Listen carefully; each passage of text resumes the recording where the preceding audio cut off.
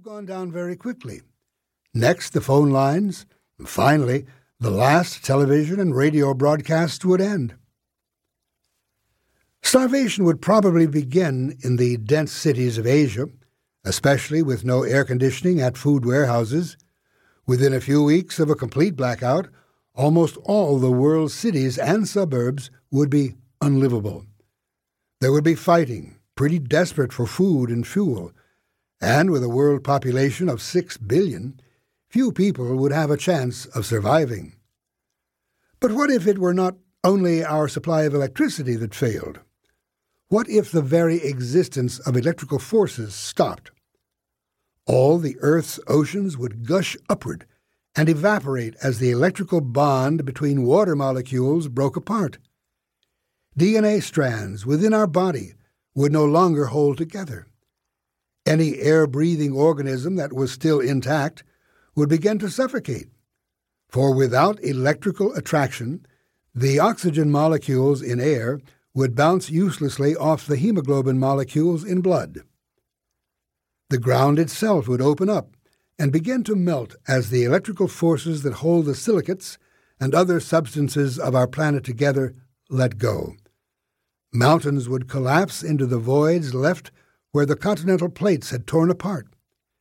In the last moments, a few living beings would see the sun itself switch off, as our stars' electrically carried light abruptly stopped and the world's very last day turned to night. Why doesn't any of this happen? The force of electricity is very powerful and has been operating non-stop for more than 13 billion years. But it's also utterly hidden, crammed deep within all rocks and stars and atoms. The force is like two Olympian arm wrestlers whose struggle is unnoticed because their straining hands barely move. There are almost always equal amounts of positive and negative electric charge within everything around us, so well balanced that although their effects are everywhere, their existence remains unseen. For long eons it remained like this, as galaxies evolved and planets formed, as continents and trees and grasses appeared on Earth. Occasionally, there must have been brief sightings in the past. Our Australopithecine ancestors would have noticed abrupt bursts of lightning, as would early humans. But as soon as it appeared, this force would quickly have returned to the invisible realm from which it had come. For most of history, humans simply stumbled around it unaware. In one of his writings, Isaac Bashevis Singer imagines a peasant in medieval Ireland who takes off his flaxen tunic one night and notices bright sparks leaping from the fabric. If Singer's peasant called in the village priest and other wise elders to see it happen the next night, they would be unlikely to notice anything. Static electric sparks usually appear only in dry air, and Ireland is wet. No one would believe what he'd seen. No one would have been able to examine it further. Even in dry desert countries, dust or sand could make scattered sparks seem to appear and disappear in purely random ways.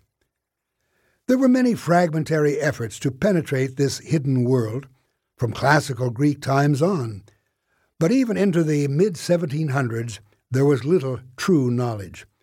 The breakthrough came with the work of a conveniently vain Italian investigator, Alessandro Volta, in the 1790s. It would be a great honor, he felt, to locate the portal from which this mysterious electricity emerged. And, after much effort, he realized where he should search. He found that if he pressed a coin-shaped copper disc against one side of his tongue and a zinc disc against the other, and then touched the tips of the two coins together, a tingling sensation would race across his tongue.